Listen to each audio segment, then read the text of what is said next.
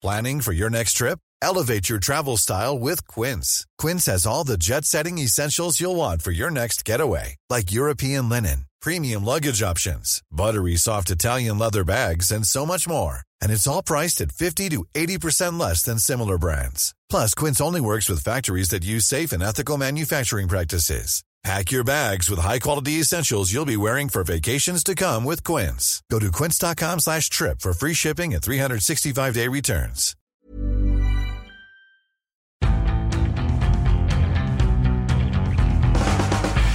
Hello, and welcome, or should I say welcome back, to the Indie Football Podcast. I am Ed Mallion.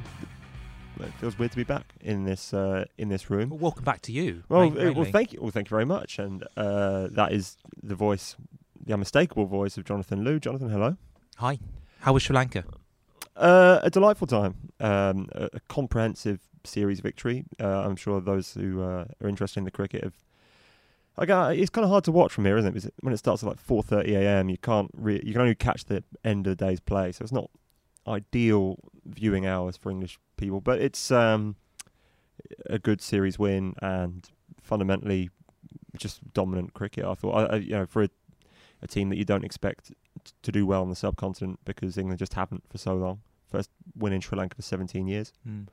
In the subcontinent for 6, I think, and then first overseas win in 3 years. So very impressive. But people are not here to listen to us talking about cricket as much as you or I might enjoy that. They're more here for the football. And this weekend you were at what's the biggest game in the Premier League. The biggest game anywhere, really. Oh, well, I suppose you could make a case for Atletico. Atletico, Barca. In Italy, there were some big games this weekend. Certainly the biggest game in Northern Europe. Miguel was at a game which did not go ahead. He was in Buenos Aires for the second leg of the final Twindle Finals, River Plate against Boca Juniors. And very serious business. And not at all funny. With that in mind, he's currently somewhere over the Atlantic, probably worrying. He gets very anxious about flying, but he is somewhere over the Atlantic. But he has recorded a podcast section with several friends of the podcast to discuss everything that's gone on in Argentina. So we're not going to really broach that too much, except for Johnny to comment on how he finds it funny that Miguel flew all that way to not see a football match. Fantastic banter. So let's start off with Spurs Chelsea, because we've been saying every week, it feels like we've been saying that Maurizio Sarri's Chelsea are probably not quite as good as their record suggests. And then this was, I think Jack actually said there's going to be one game where it probably all comes tumbling down. And you were there to witness that, basically. Yeah, the people have been saying it's been coming, and including Sarri himself almost saying that, look, our position in the league is sort of a slightly false position, and we are still nowhere near the likes of City and Liverpool. And whether or not that was a self-fulfilling prophecy, his players definitely seem to have taken that advice on board. And it was a really calamitous performance, about as bad a performance as we've seen from a Chelsea side since what we now memorably know as the Mourinho season. It was that bad. The defence was all over the place. We're allowed to call it that because Antonio Conte called it that. Yeah, exactly. Yeah. Otherwise, it would be harsh. Yeah, it would be. But it was shambolic. And Sarri afterwards called it as he saw it. He said it was a disaster, and it was from front to back. Jack Pitbrook's report said, if they'd lost that game 7-0, it wouldn't have been an unfair result. You wrote about Moussa Sissoko. Yeah, you did. And I guess he had become, for a club that kind of is notoriously kind of spendthrift and doesn't like forking out cash. They spent £30 million on Moussa Sissoko. Yeah, and I think you could largely categorise that as a bit of a bust so far. However, a bit of a new role for him, and he was. I think you described him as a whirling vortex of chaos in this game. Yeah, but basically he was kind of a one-man thunderstorm. It's interesting. He has been playing pretty well for the last half dozen games in this new midfield role, which is partly born out of necessity because Dembele's been injured and describe this midfield role to us. Well, he runs around a lot. He does a lot of running. He's always done that. Which he's always done, and he is kind of, I suppose you'd say, an old-fashioned tackler. As with most sides, Tottenham's press starts from the front, and if you get past that first line of press, you are quite often on the run. And Sissoko is really, really good at chasing you down, hunting you as if you've stolen his children, and just taking the ball off you from vastly improbable angles. There was one moment where he took the ball off Kovacic, despite giving Kovacic about a 10-metre head start, and it was a pretty dangerous chance, and he just scythed in and took the ball off him.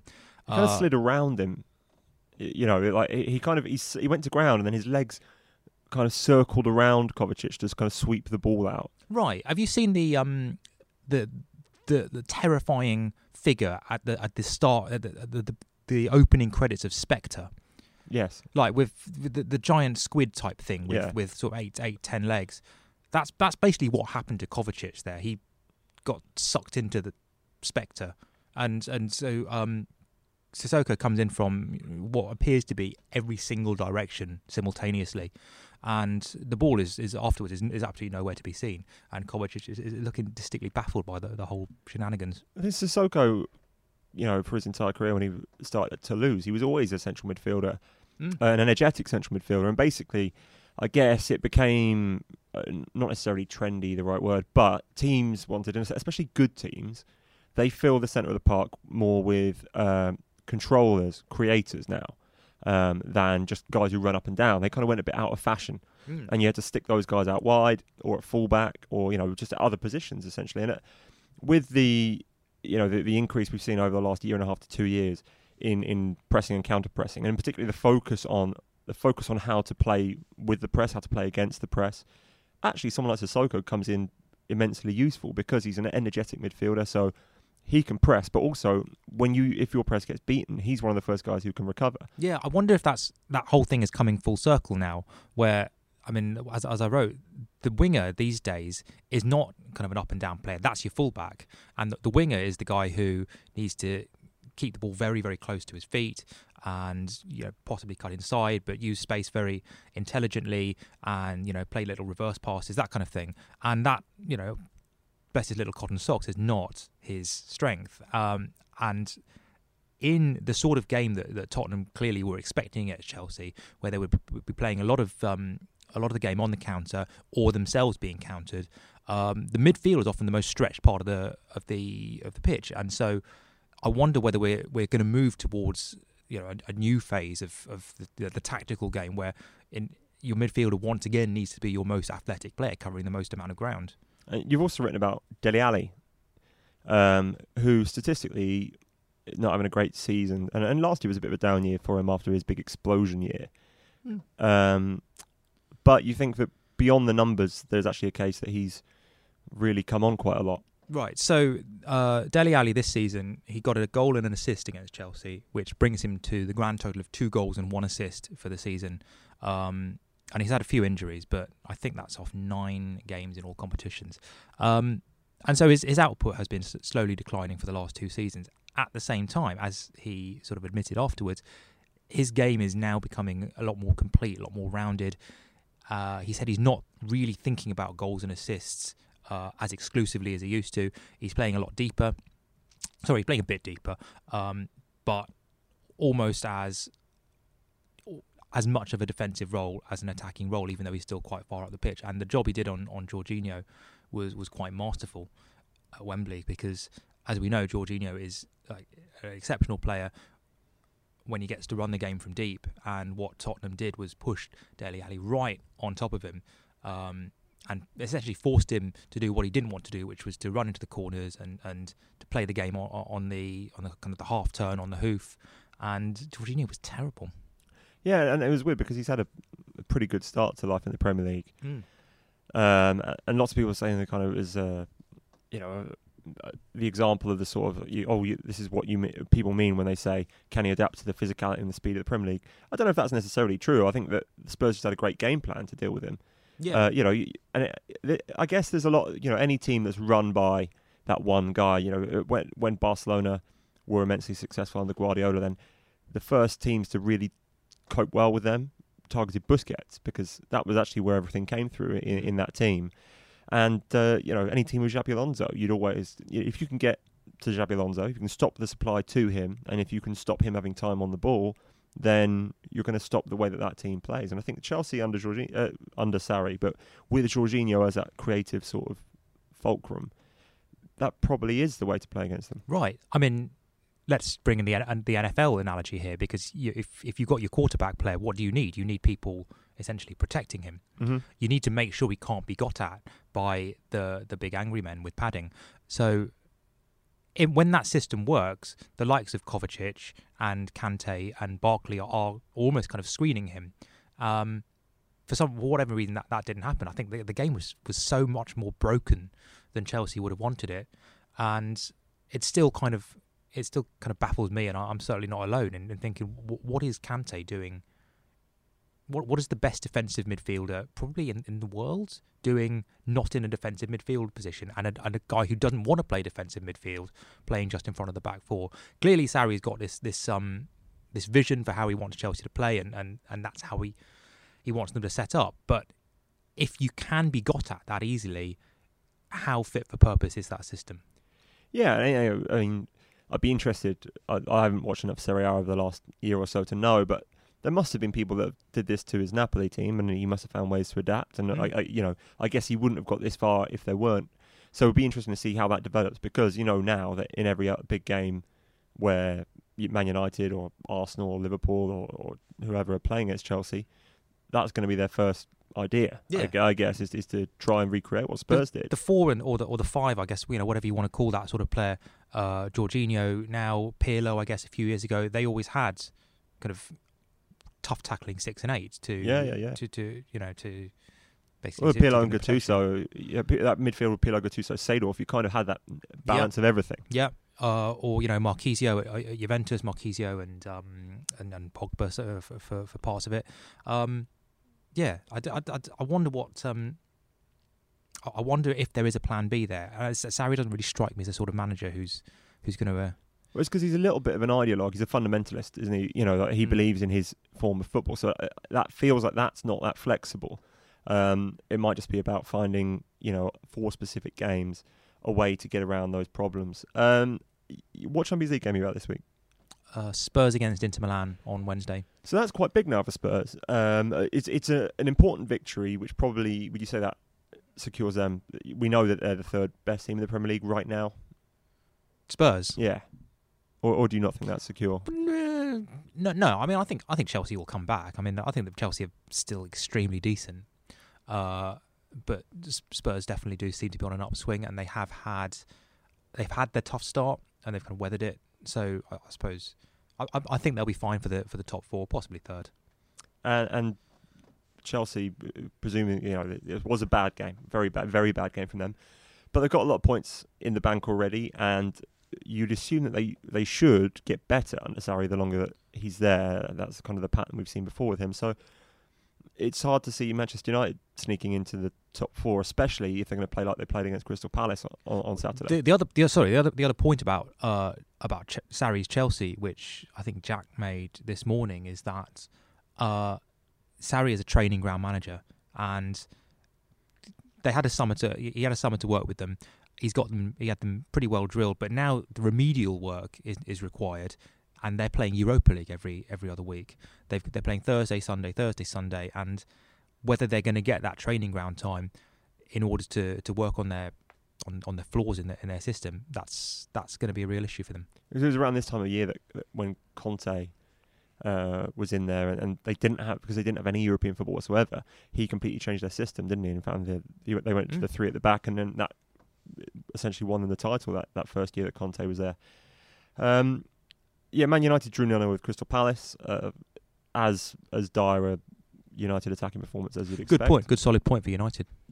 Yeah, well, really strong point. I mean, people have had to go at Mourinho there. He's been getting brickbats all season, but like a solid home point against Crystal Palace. He's really, it's shown his critics, I think. Yeah, I think Palace 8 without a win now. So have you seen Chesterfield? No, tell me about Chesterfield. So Chesterfield have drawn their last 8 games, and so they are simultaneously on their worst winless run. I think for a long time, and best undefeated and their best undefeated run in about 12 years. Little stat for you. Very handy, and big Saltergate people, big Saltergate listeners, I'm sure. Actually, they don't even play at Saltergate anymore. They've got a new stadium. But yeah, Chesterfield news. That'll be coming every week. That section for you. I don't know if you saw any other games. Arsenal dusted off Bournemouth. Great own goal in that. Jefferson Lerma's own goal. That was spectacular. Was as good as they come. Huddersfield against Wolves was a little bit of a surprise. But the most interesting game, I think, in terms of repercussions that we might feel this week was Fulham beating Southampton. Claudio Ranieri's first game in charge, and Mark Hughes is in all sorts. I think. What do you think of Mark Hughes as a manager? I don't know. Is it possible to have an opinion on Mark Hughes as a manager? Mark Hughes is a. When was the last good job he did? He did well at Blackburn. He did a good job at Blackburn. I think he did all right with Wales. Yeah, yes, Wales, yes. But wasn't that? Is that he did all right at Fulham, and I think he did all right for 2 seasons at least at Stoke. I mean, finishing in 9th place in consecutive seasons with that Stoke team is, in retrospect, not a bad achievement. Mm-hmm. And so a lot of the time, you only really realise how well a manager has done until you see the guy next after them have a go. He's not a bad manager. And if he were a bad manager, he wouldn't keep getting Premier League jobs. I know like, we are straying into the realms of sort of one of the oldest and most boring football debates in the world, but Premier League chairmen, and especially Southampton, they're not idiots, are they? Well, they're clearly that unhappy with how the football club has been run that they've just sacked the guy who was most important in the direction of the football club. Les Reed, the director of football. Yeah, I mean, clearly it's a club that's not going in the right direction. But But one of his last big decisions. I mean, the last couple of managers they've hired have not worked out. Essentially, they hired Puel, and he did fine, but they didn't like him, so he went. They hired Pellegrino, who they really wanted to do well, but just didn't do well enough in that one season. And then Hughes comes in, and Mark Hughes was hired to keep them up, and he kept them up. And He bristled. He was asked about the similarities of when he took over at QPR, kept them up on the last day, like he did with Southampton, and then the next season got sacked. And he bristled at that and said that, no, this is a completely different job. Obviously, it's completely different circumstances. This squad is a different beast completely. But Southampton have gone from being a very stable sort of upper mid-table club to being in a fairly precarious position now, and they've got to make the right decision basically on the replacement for Les Reed. Do you have people making the full decisions at the club who you trust to make the right decisions? I don't know, but I'm watching Mark Hughes because I think if he goes, then who they hire next tells us a lot about what direction that club's heading in. Yeah, if they hire Bob Bradley, then I think they're in trouble. Well, it's even, or if they just hire some like a guy who's well known to be linked to, for example, a certain powerful agent. It's the owners of that club saying, right, we're going to perhaps go down the Wolves model, or there are certain clubs around Europe who have aligned themselves with agents, knowing that you are going to have to get in bed with the devil sometimes to do well. And then I think personally that it always comes back and bites you. I think there are plenty of examples of that. The real shame about Southampton is that once you rip up that long-term model, you can't get it back very easily. You are essentially trapped in a cycle of hand to mouth and occasionally hand to foot to mouth decisions where every decision is really kind of a reaction to the last bad decision. And I think it would have been the enlightened thing to do for Southampton to say to Mark Hughes, look, you've kept us up. Thank you. Here is a little bit of money. Now run along and let's get let's get a manager who actually wants to bring players through from the academy, who actually has slightly new ideas on football, who actually thinks about the game in a way that isn't quite tired. And Mark Hughes is just he is a man without verbs. A man without verbs. I guess he's never been described as that before. There's nothing to him. He's like really inclement weather. Really inclement weather. This week is Champions League week, so I do want to touch on that. as you said, you're going to be Tottenham into Milan. Into Milan. That's quite big. Well, Tottenham, it's quite simple. Tottenham have to win, or they're out. And I don't think they will. Why don't you think they will? Were you at the reverse leg? Yeah, the one where they ironically played really, really badly, then took the lead, then started playing really well, then conceded 2 goals, and that's a real lesson in football and life. There, that's occasionally how it goes. They're on a bit of an up curve, Tottenham. I wonder how much Saturday night will have taken out of them mentally. And into they've been doing all right. They won at the weekend. They beat, I think, Frosinone, which I'm convinced isn't a real place, but they beat Frosinone. They are in and around, I think they're second or third, in and around the Serie A title race. Icardi got a good rest at the weekend. And there seems to be a culture in other countries of resting big players for league games and keeping them fresh for the Champions League. So I think in some countries they even move the fixtures to like a Friday night. So like Benfica were playing a Friday night before their Champions League week, so they've got an even better chance of getting a result. Yeah, there's not even an attempt to pretend that their domestic league is anywhere near as important as the Champions League, which it's a different way of doing it. I just don't ever see it happening in England. I mean, not going to happen. Mourinho's complained about it before. I mean, Wenger complained about it. Every manager, I guess, in that position has complained about not having enough time. The other big games this week, PSG Liverpool is now... That's now huge. Yeah. That's now a corker in that group because of how well Napoli have done. And, imagine if PSG went out at the group stage of the Champions League. Well, imagine if Liverpool went out at the Champions League group stages. But that's... It's easier to envision almost because I think everyone knows last year was an overachievement. I think it would be very interesting for the Premier League title race if Liverpool went up the Champions League early. Yes, I think so. It's probably the best thing that can happen to them. But equally, they could win it. It's one of the most open. I know we say this a lot of years. I don't think PSG and Liverpool are that different in quality. No, personally. No, I mean, Liverpool could go on a run and win it again. And I think that they certainly got a better chance than PSG, who, as we all know, will, if they qualify for the last 16 or the quarterfinals, will just go out. They'll draw Real Madrid. In extremely comical fashion against the first good team they come up against. The other good game, so we've got Jack Pitt-Brook, who is en France. He's going to Lyon, Manchester City, and then he's getting the train up to Paris for PSG Liverpool. It's a lovely train ride. Have you done that? Lyon to... Yes. Did it during the Euros. You go through the Massif Central. Yeah, it's nice. Lyon, by the way, is for one of the great gastronomic cities. That's amazing. It is better than Paris for me. Yeah, love it. Yeah. Rue Mercier, the cobbled street with all the restaurants on it. There's I can't remember what you call it. Basically, like the local cuisine, which is sausage hot pots and all that kind of thing.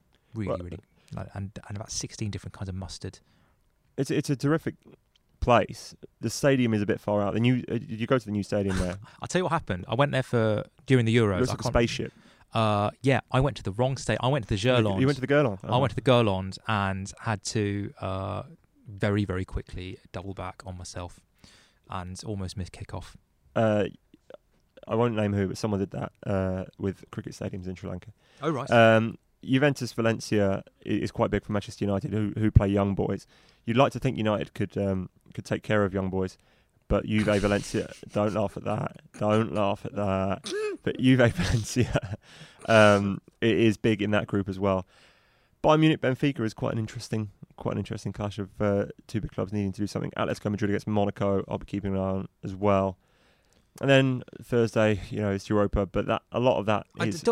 What's happening in the Europa League? I have no idea what's happening. Are Arsenal through? Are Chelsea through? What's happening? Celtic, Rangers, Everton? Are Everton in it? Okay, you've not gone. Have you done any Europa League this year? No. It's one of my red lines. I don't do Europa League. I don't do Carling Cup or whatever they're calling it now, and I don't do FA Cup up to and including the final.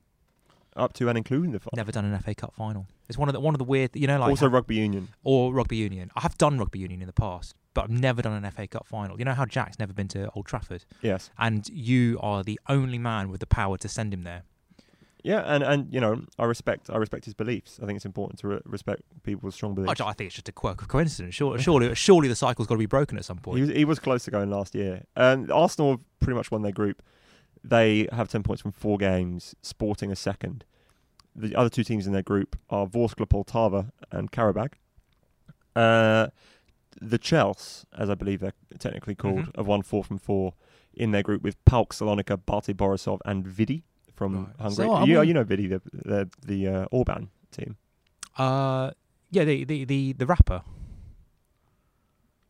I don't get that joke.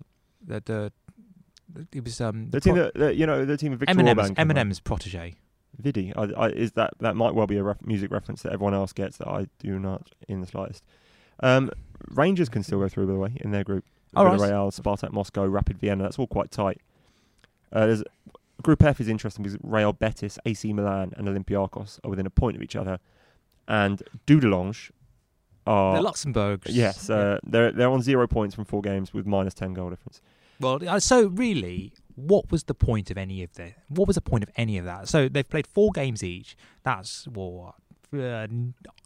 72 football games, lasting 6,840 minutes plus injury time. Yeah, good maths. And what have we learned from any of that? What good has any of that done anybody? Except, Dudelange, who... There are a couple of richer clubs which is how you basically have to gauge these things in Europe as to expectations, who might end up going out. Celtic are one of those. Bordeaux are one of those. Anderlecht are one of those. Also, remember, knocked out of the Belgian Cup by Union Saint-Gilloise of the second division earlier this season. But then so what? You get out of your Europa League group L or Group Kappa or Group Omega or whatever they're called, and then you make it to the last 32. Plonk, Valencia, you're out. So for you, is the Europa League sub Copa Libertadores? Yeah, very much. I don't even know the format of the Copa Libertadores, but I think the Europa League stage, then 2 legs, knockout all the way through. Yeah, you know what? There's kind of romance. The final for the final time. There's a romance to it. But the Europa League is just it's far too long. It needs to be straight knockout, if anything. And because they're going to bring in a third competition, obviously, because the Europa League is not low enough. They're bringing in another tier of UEFA competitions. That's Seferin's new. That sounds new idea. Absolutely delightful. We should talk about the Libertadores very briefly, if only as an introduction to the segment which everyone's about to listen to, that's come from Buenos Aires, which I believe should be Miguel Delaney, accompanied by New York Times' Rory Smith, Wall Street Journal's Joshua Robinson, and freelance extraordinaire, but the man who literally wrote the book on Argentina, Jonathan Wilson. By the way, none of whom I would imagine have made the mistake that I've been making my entire life, which is pronouncing it CONMEBOL. Well, it's CONMEBOL, yeah. It's CONMEBOL. I didn't realise that. That's the level of knowledge that I'm working with here. But broadly speaking... Very, very broadly speaking. Very broadly speaking. So, like, on a specific level first, when the away team has their bus attacked and players are injured to the point that it would be detrimental to their performance, do you think that the away team should be handed victory? Not in all circumstances. I mean, I think if the away team are in a fit state to play, then by all means get the game on and issue appropriate sanctions afterwards. In this case, it looks like River, Boca were attacked. River were at home. Boca were attacked. Yeah, it looked like they were in no fit state to play because people had people in their eyes and they were all retching and vomiting. And stuff, Carlos Tevez was retching even more than usual, and so clearly the game couldn't go ahead in that circumstance. Generally, though, you do want to play the game if at all possible, as long as it can be done fairly and. I think there's an argument that they shouldn't play it now, and because the whole thing, everyone virtually involved has disgraced themselves to the extent that the competition. The clubs haven't disgraced themselves, have they? The political stuff behind the scenes has been pretty poor. And was it definitely River fans? Yes. Not like Boca fans dressed up as River fans. No, it was very much River fans. I just think it's it is a shame because it would have been so great, and obviously that's why we sent Miguel out there, because it should have been like one of the most memorable football matches you'd ever seen. And instead, you get no game, and they can't even postpone it a couple of days. We could have kept him out there until like Wednesday night if it was Wednesday night, but this week is the G20 summit in Buenos Aires, so all of the most important political leaders in the world are going to be in Buenos Aires, so they need the police for that, not stupid football fans smashing windows and all that sort of stuff. So it could be weeks until the game, which still doesn't have a date. But anyway, I'm sure you'll get more of this detail. How on earth does Argentina get in the G20, by the way? And Spain doesn't? It's the 8th largest country in the world by size. Right, so why is Kazakhstan not in it? Or Mongolia, or Sudan, or Algeria? Because they're not as big regional powers. Or Antarctica. Argentina is one of the most influential regional powers in Central and South America. Antarctica should be in the G20. Well, Antarctica, they argue over who, that's the whole point, isn't it? That's why they go to the G20 to argue about things like who owns that slice of the Arctic Circle. Yeah. And like the Antarctican delegation, which would be like one scientist and one penguin. But I guess the problem is no one comes from Antarctica either. It's always there's like American scientists. There's a jail. There's a prison in Antarctica. I did not know that. For so the Antarctic research station, and generally it's Russians who get sent loads, get sent vodka, and there's nothing to do out there but get incredibly drunk, and there is like a very rudimentary police force out there, and I think. Prone to corruption, you'd say. If there's about 5 people, 10 you people. Would say so. If you're the policeman and you just don't get on with one of the guys, it's like you just put them in the slammer for a couple of nights. I demand to see. I demand to take it up with the High Commission in Santiago, 4,000 miles away. Yeah. We'll get something back by next Wednesday. Until then, you're in the slammer. Yeah. But anyway. So there you go. That's Antarctica, G20, and a lot more besides. And Chesterfield. What a pod. And it's not even over, so keep listening for the guys from Buenos Aires.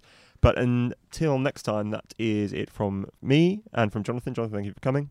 Thank you for having me. Thank you for listening, as always. And if you have the time, just rate, review, subscribe, and tell a friend. This has been the Indie Football Podcast. Thank you, and goodbye. I'm Sandra, and I'm just the professional your small business was looking for. But you didn't hire me because you didn't use LinkedIn Jobs. LinkedIn has professionals you can't find anywhere else, including those who aren't actively looking for a new job, but might be open to the perfect role, like me. In a given month, over 70% of LinkedIn users don't visit other leading job sites. So if you're not looking on LinkedIn, you'll miss out on great candidates like Sandra. Start hiring professionals like a professional. Post your free job on linkedin.com/people today. Planning for your next trip? Elevate your travel style with Quince. Quince has all the jet-setting essentials you'll want for your next getaway, like European linen, premium luggage options, buttery soft Italian leather bags, and so much more. And is all priced at 50 to 80% less than similar brands. Plus, Quince only works with factories that use safe and ethical manufacturing practices. Pack your bags with high-quality essentials you'll be wearing for vacations to come with Quince. Go to quince.com/pack for free shipping and 365-day returns. Bye. Hello and welcome to the Indie Podcast from a different venue and a different lineup this week. We're here in the Monumental in Buenos Aires, 50 minutes before the second scheduled kickoff time for the second leg of the Copa Libertadores. Or is it the fourth or fifth? Hang on. 1, 2, 3, 4. Sixth. Okay, yeah. Anyway, the point being, we're in an empty Monumental where the game is not taking place. I'm here with Josh Robinson of the Wall Street Journal, Jonathan Wilson of the Guardian and Sports Illustrated, and Rory Smith of the New York Times. Oh, friends of the Independent. We're kind of trying to just, I suppose, register what and how all of this happened, and ultimately how CONMEBOL and Argentinian football made a mess of what was supposed to be their big, almost re-announcement game, you'd call it. I mean, something to finally match the brain drain, economic drain to Europe and the Champions League. Yeah, it felt like an almost unique occasion where, for once, for all that like Spurs, Chelsea, and Barca Atleti were big games, it felt like the eyes of the world were kind of on Buenos Aires, on South America, on River Boca, and everyone involved has blown it. essentially. The ultimate blame, I guess, lies with the River fans who attacked the bus, which started the whole problem. But then there's the way it was policed. There was the fact they fired the tear gas, which then got into the bus. There's question marks in Argentina apparently about the relationship between the police and the Ministry of Justice. There's the endless delays and announcements and the kind of Machiavellian machinations of the rescheduling. And then we all come back today, and it doesn't happen again. And it doesn't happen again half an hour after River had opened the gates to the stadium and announced the game was on. It's insane. Yeah. I mean, the whole thing it's just a mess. I've flown 7,000 miles to watch a game not happen twice. Yeah. And yeah, from a journalistic point of view, we've probably got more out of it because nothing happened. Yeah, it's a good story, but it's a disaster for Argentinian football, and it's embarrassing for CONMEBOL. And I think what's actually mildly encouraging is Alejandro Dominguez, the president of CONMEBOL. At least his statement today. I mean, it's too late, obviously, but at least his statement today. You could hear the kind of controlled rage in his voice. He was furious about what's happened, and he was saying that we have to look at ourselves. So hopefully this will mean CONMEBOL do look at themselves and do look at how they can handle this kind of situation differently. But at the same time, you sort of think, well, this goes so further beyond CONMEBOL. This is outside their control. They can't be expected to control the police. They can't be expected to control the Argentinian Ministry of Justice. They can't be expected to manage the societal issues that lead to the relationship between Argentinian football and violence. I mean, there's been the terrible thing, the tragedy for Argentinian football is what happened yesterday barely registers in the scale of their trouble. There's been 93 people killed in Argentinian football-related violence in the last decade. There's been 328 killed since 1922. Those are ridiculous numbers, and that's something way beyond a bureaucrat sitting in an office in Asuncion to sort out. And when was the last time that the Copa Libertadores final sort of mattered on a global football scale? It's the reason we're all here is because this was unique and because it was Boca River, and we get to a point now where this is what they've shown the world through, as Rory said, the fault of all sorts of different parties. Now the game, when it happens, wherever it happens, we don't know. There's still no formal date for it, but it has to happen sometime before the Club World Cup in mid-December, presumably. Now we're at a point now where we're all going to go home. Yeah. No one really cares about the outcome of the game anymore, except maybe people here. And what we take away from it is a game that didn't happen twice. Yeah. That Argentine football and South American football feels like it's in chaos. Yeah. It's lived up to a lot of really unfortunate stereotypes, and we haven't seen any football. What's really sad is we've been here for 4 days? Yeah. Feels like a lifetime. It's been a lovely holiday. Don't say that. Hasn't been a holiday. 12 to 14 hour working days. That is true. But we've spoken to people around Argentinian football and South American football. We've done work. Yeah. And you go to Racing, you go to San Lorenzo, you go to these clubs, and you speak to people, and they're good people doing good work, and they want to improve things, and that's not true at every club, and it's not true of every person at every club. But there are people working hard, and they're in this context where now all of that basically goes out the window. Jonathan's right. This isn't, in terms of the scale of the attack on the Boca bus, this is not a serious incident for Argentina. As stupid as that sounds, there have been more serious incidents this week in Argentina than this, in terms of the actual nature of it. But all the world will see, yet again, is kind of, South America doesn't help itself, it's chaos, it's mayhem, everyone's incompetent, and that it's really sad. They've been using the word shame a lot in Argentina. They're really ashamed of what's happened, and it's incredibly sad. And journalistically, it's a great this horrible sort of parasitic existence we have. It's a great story. This is an incredible story to have covered. It has been a remarkable kind of adrenaline pumping 2 days. But it's so sad. Nothing gets adrenaline flowing like sitting in an empty stadium watching nothing happen while nobody tells you anything. and the Wi-Fi won't connect to your laptop. It's just a you problem. And Jonathan had it as well. But I mean, although one of the main... Just to pick up what Roy was saying about the tragedy. We spent time at Racing on Friday, and we're talking about youth development and all the great things they're doing with that. But if you're a 17-year-old, 18-year-old Argentinian kid who's good at football, and you sort of like at the back of your mind, you're sort of thinking, well, I'm probably going to move to Europe sooner rather than later. But you think, no, this is home. This is a comfortable environment. This is a good place to learn the game. Maybe I'll stay here for 2 or 3 more years. I'll go when I'm sort of 20, 21, a bit more mature. You see something like this, they can't even put a game on. They can't even put on the biggest game in the continent's history in terms of global audience. They can't even get that right. Why am I going to stay here rather than going to Shakhtar Donetsk, to China, to wherever? And that's the other problem Argentinian football has. Since 1926, when Libernati first moved to Italy, Argentinian football has been an export culture. But it was controlled, and they were going to big clubs in big European leagues. And now they're going to Mexico, to the US, to Japan, to China, to Ukraine. It's not even just Portugal, Spain, Italy. It is leagues that Argentina historically have been much bigger than. It's quite nice actually as we're recording. There's 2 guys in white t-shirts. I think they're from Fox Sports, the broadcaster. And it turns out that after all this, 4 match days, because obviously the first leg was delayed as well.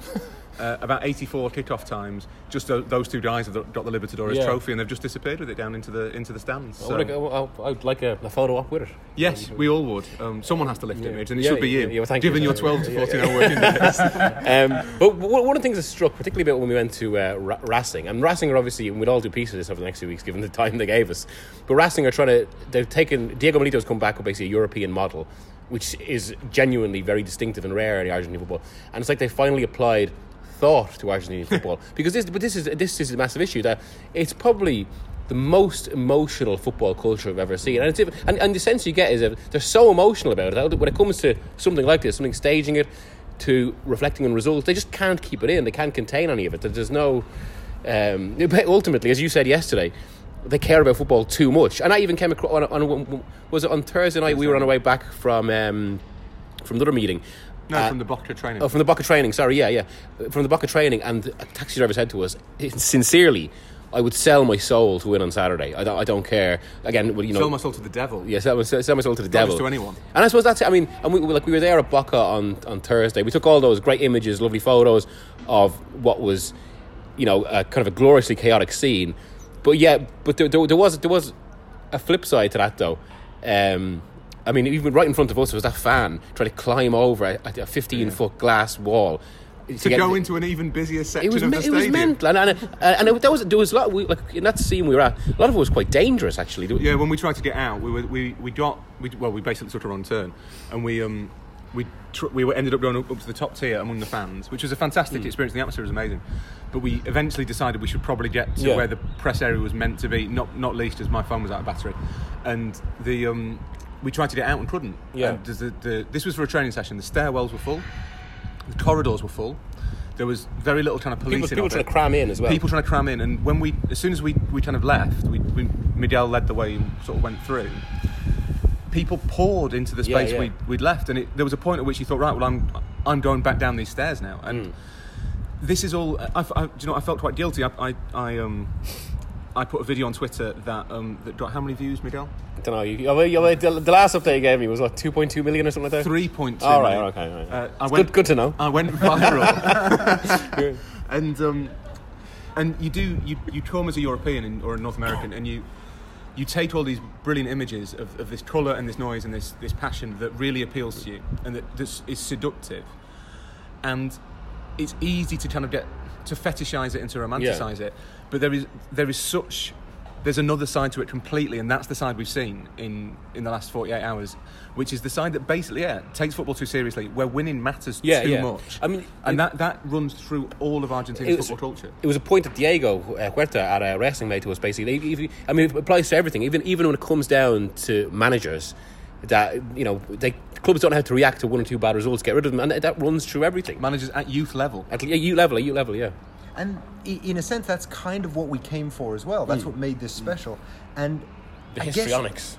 The histrionics and also the idea that we were hoping for, maybe subconsciously, sort of a very specific level of mayhem. This went too far. We didn't get a game.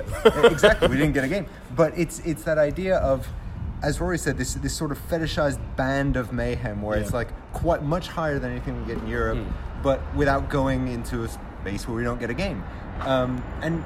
But what we've kind of learned here is that these neuroses around loving football too much or to this level are incredibly layered and sort of run so deep. I was talking to a Boca fan who was telling me that yes, he wanted Boca to come win at Rivers Stadium, but that it might ruin football for him in future. Because this would be the as he put it, el máximo. But that's the vibe very much for a game of such massive excitement and hype and hope, I suppose. That what really stood dread. But that's what it was. So what really stood out in the build-up was basically this. I think someone described it to me as the most unwelcome Super Classic ever, because really what it came down to was the cost of failure weighed heavier than the potential benefit of victory. Yeah, and I mean, I think then you have to. I think to say that Argentinians love football too much. It's true, but you then have to. There's an obvious supplementary question, which is why. Why have they got nothing else? Why have they got? Why here? Why is it supplanted all other things by which people find meaning in their lives? And I think it's to do with partly to do with the horrendous economic situation Argentina finds itself in. That a lot of people have very few aspirations. And to go across on that, one of the reasons we found that people wanted River to win over Boca was because of Boca's association with Macri. That became such a kind of an underlying theme to the build-up. I think it was neutrals, that might be true. Yeah, it was really interesting though. Everyone we spoke to who supported another team other than River or Boca wanted River to win. Yeah, I mean Boca are a little bit insufferable with ubiquity.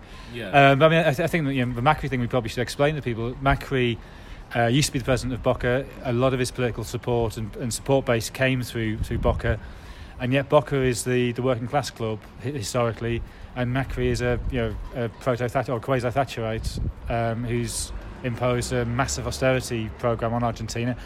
You might argue necessarily, I wouldn't. Not working, and it's not working. Yeah, inflation's running it out of control, and people are just angry in general, so it doesn't take very much for that to spill over in all of its forms, whether that's sports or otherwise. But the other thing that's really important is that this isn't a new thing, as Jonathan kind of highlighted. So there must be like a sociological and an economic explanation for it, but it's not.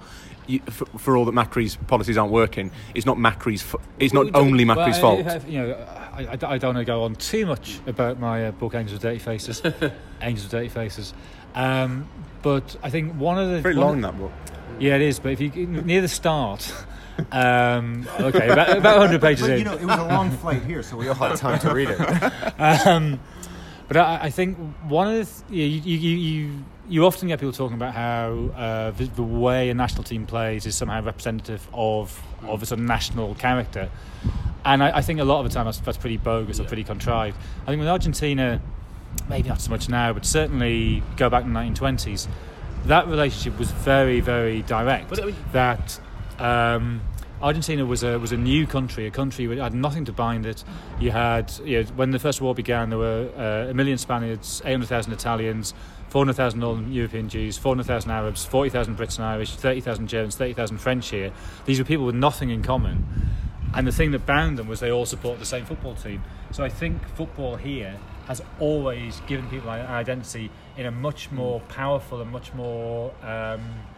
It's on a foundational level in a way you don't find elsewhere, where religion or job or region would give you that identity.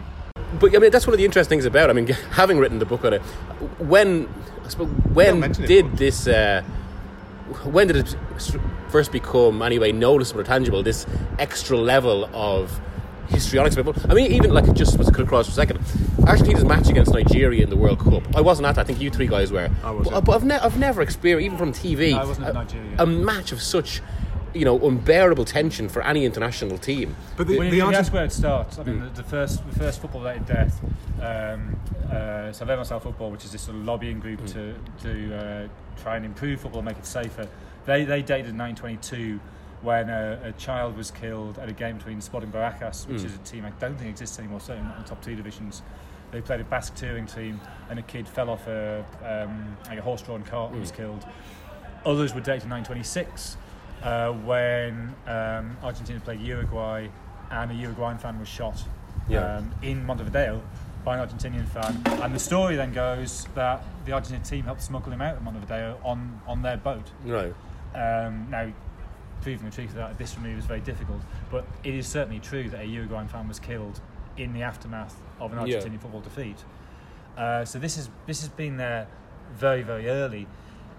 In terms of Barras Bravas, the hooligans, I think that's a thing probably from the late 60s, 70s, and it began with away fans travelling with teams almost as protection, because home fans would attack the team, so they then started taking thugs with them essentially to protect them, and that initially was, if not healthy, at least kind of not as malign as it is now. And increasingly that got a hooligan element attached to it, and you then get the incredibly difficult and complicated relationship of Barras Bravas with organised crime. So a lot of the violence we've seen recently in Argentinian football, I don't think it's related to what happened yesterday, but a lot of the violence you've seen recently in Argentinian football is actually intra-Barra rivalry between the same club. That the Barras, the organised crime, they moved out of the clubs because the clubs weren't profitable, there was no money to be had, and then when you had the Football para Todos program brought in by Christina Kirchner, which suddenly increased the television revenues they got by I think 5-fold.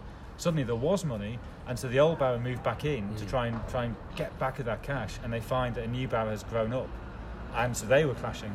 So they had I think about 10 years ago they put in stadiums this thing they call lungs, so basically segregation with big gaps between home fans and away fans, and it turned out to make no difference at all, because what was happening was home fans were fighting home fans. So away fans have been banned since 2013. That ban was lifted partially in August, although not for games involving the big five clubs. It's a massive problem, and I think the fact that it's not just one club fighting another club, but different factions of one club fighting each other, suggests to what extent this is not really football's problem. This is a societal problem that essentially football is... There's stuff football can do, but it's so much bigger than football. Well, football is the vent, isn't it? That's what Ezequiel Fernandez it's a stage at which these things are played. Is it, without being too crude about it, it is essentially a country with less in it to vent. Basically football dominates so much. Well, no, but then, so I spoke to a well-respected Argentinian journalist. I don't know if he would want to be quoted, so I'm not going to name him, but who said that if you look across the world, in a lot of countries there is a way in which that country releases its violence. And so the best example is in the States, where you get a quite staggering amount of gun crime compared to every other country. The number of deaths in the States from gun crime every year outstrips all of those suffered in Europe or something in the last 30. And he said, well, look, football in Argentina serves that function. This is where this society releases its violence. Now, that's not to condone it or to say that it's okay or we should let them get on with it, but it perhaps is to, I don't know, as a reminder that Argentina isn't a uniquely violent society. That these problems exist elsewhere. It's just that they manifest in different ways in different countries, and it just so happens that here, and not only here, in a lot of Eastern Europe, as I'm sure one of us has written a book on Eastern Europe. Probably his best book. And most human book, I'd say. Most human book. Yeah. It's called Behind the Curtain. It is no longer available. It's definitely available. It has not sold out. But it just happens that football has become a vehicle kind of worldwide for that. But I think what's really interesting, what lends Argentina a unique context, is what we were talking about before, that sense that winning is all that matters, which means that there is... It's maybe not worse here, it's maybe not more prevalent here, but it just seems much more kind of endemic and also kind of accepted here that this is the way life is, and no one is going to do anything about it.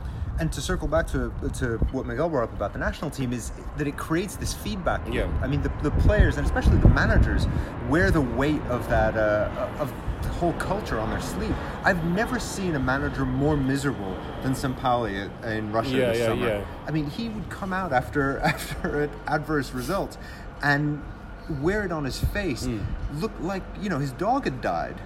He transformed into a joke, like previously respected. You could see the kind of really sort of sickly sweats he got on that Nigeria game. He came out after half time and he looked like a man about to have a heart attack. So speaking of managers, one person I think who has come out of the last 24, 48 hours with credit is Marcelo Gallardo, the River manager, who, from what we can tell, I mean, who knows what he's saying behind closed doors, but from what we can tell, he appears to have been entirely amenable to whatever Boca wanted, saying, look, this has got to be done right.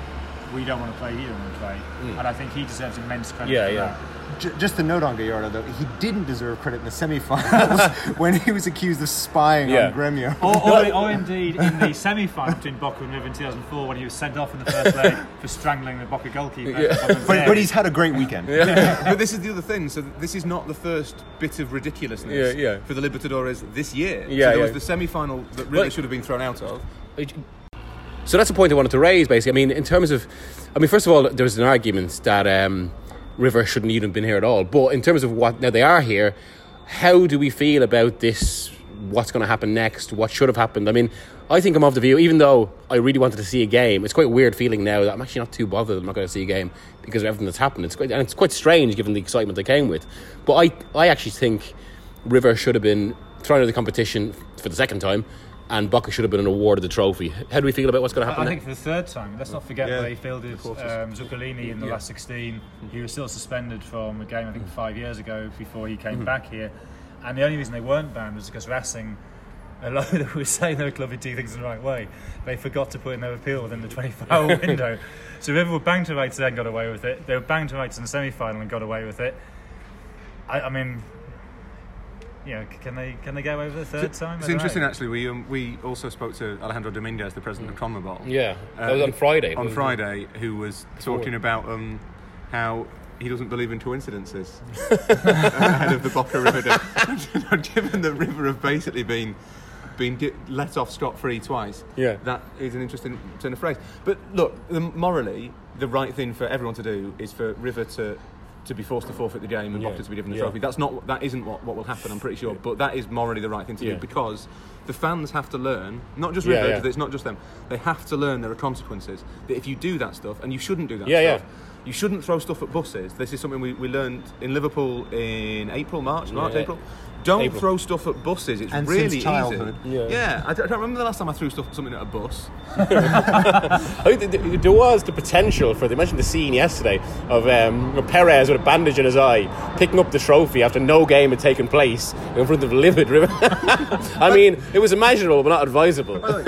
Perez, who clearly had glass in his eye, but the CONMEBOL doctor had decided, I see no medical reason why the game shouldn't go ahead. Actually, I'm not sure he did have glass in his eye. If you read what his ophthalmologist said, he implied it was damage caused by the gas rather than by glass. Okay. So he had a significant eye problem. I think it was gas related, not glass related.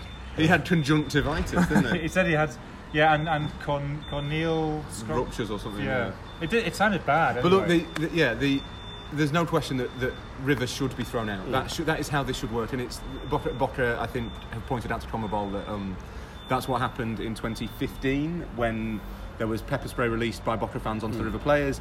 The difference in this case is that the damage took place outside the stadium, so I think River probably have a case to say, look, we can't control everyone the whole time. Well, and also that is legitimate. Also, the gas wasn't. Well, we don't know. Well, we don't know who released the gas. If it was the police, then the crime is the breaking of a bus window. Yeah, right. And let's be honest, if you kick out every team who breaks a bus window in the Libertadores, you're gonna have like 3 teams. Yeah, left, but equally, if it's the old kind of get a yellow card in early from the referee to lay down the law, isn't it? Equally, if you in the final of the Libertadores, the biggest game in South American history, if you say the punishment for attacking the bus is that we'll play it at a later date and you might still win, then you're condoning it. But this is the thing, that all the talk has been of South America and Argentine football putting on their big exhibition, but maybe this should have been actually the opportunity now to set an example. This I think should be in a competent organisation, and it's a test of CONMEBOL's competence. Should be a watershed. They should say this will not happen. The other thing Dominguez said to us is that he will not tolerate any more violence. Here's your chance. Well, and now CONMEBOL is going to meet on Tuesday in Paraguay at their headquarters and discuss when to set this game. But you would think that there's going to be some talk of discipline as well. I mean, there's got to be some kind of sanction, exactly, whatever that is. But I mean, there has to be some kind of sanction. And they decided that they were going to have this game today, by the way, with all the fans. There wasn't even talk of playing it behind closed doors. So they were just going to postpone it by 24 hours and do it all over again. It was the glamour of the occasion. The fact that we're here is probably testament to that as well. That we also it happened to us, but it seduced everyone to the point where kind of a lot of logic was clouded. We have to this game has to take place. Right, and it didn't help matters. I'm sure that Dominguez had Infantino, the FIFA president, looking over his shoulder, saying allegedly, according to sort of the Argentine press, and Gago and Tevez, that this game has to go ahead, even though FIFA technically has no jurisdiction over CONMEBOL. Well, it's nothing to do with FIFA. It doesn't make it, for all that it's really easy to use FIFA as a whipping boy for everything, and often justified. If the game doesn't go ahead, it's not FIFA's fault. No. It's not. It doesn't reflect badly on them. This isn't a FIFA competition. This is a CONMEBOL competition. It's their problem. But as Josh says, it's not great that every time Dominguez was presented with the president of River or the president of Boca or the players or the medical staff, he'd have been looking over his shoulder, and this sort of very shiny Swiss man would have been, Alejandro, what are you going to do? This is a tricky one, isn't it? He described it as his great friend to us on Friday. He did, yeah. What he should have done was get a ball with loads of plastic balls inside and just, go on, have a play with that. As we leave a very oddly serene Monumental. Very peaceful now. Yeah, 1978 World Cup final took place, of course. You can read about that in Jonathan's book. Yeah, that goal over there is where Fijol made the famous save. That goal over there is where Kemper scored. He's just pointed at both goals. Yeah. He's done that on an audio medium. He doesn't actually know which one's which. No, I know that one because that's the one nearest where the He's pointing to the left one, which will make no sense to you. The temptation is to get a ball and kick that into that net, isn't it? There's been quite a lot. It would be the only ball kicked at the Monumental this week. Quite a lot of the TV crew who've been clearing up have taken the chance to kiss the turf. So it's obviously a place of great religion, and also the TV crew clearly is biased. And on that, thank you for joining us. Will we see it the second leg, men? A third leg. And a third leg, yeah. Right, thank you. Good luck. Buenas noches.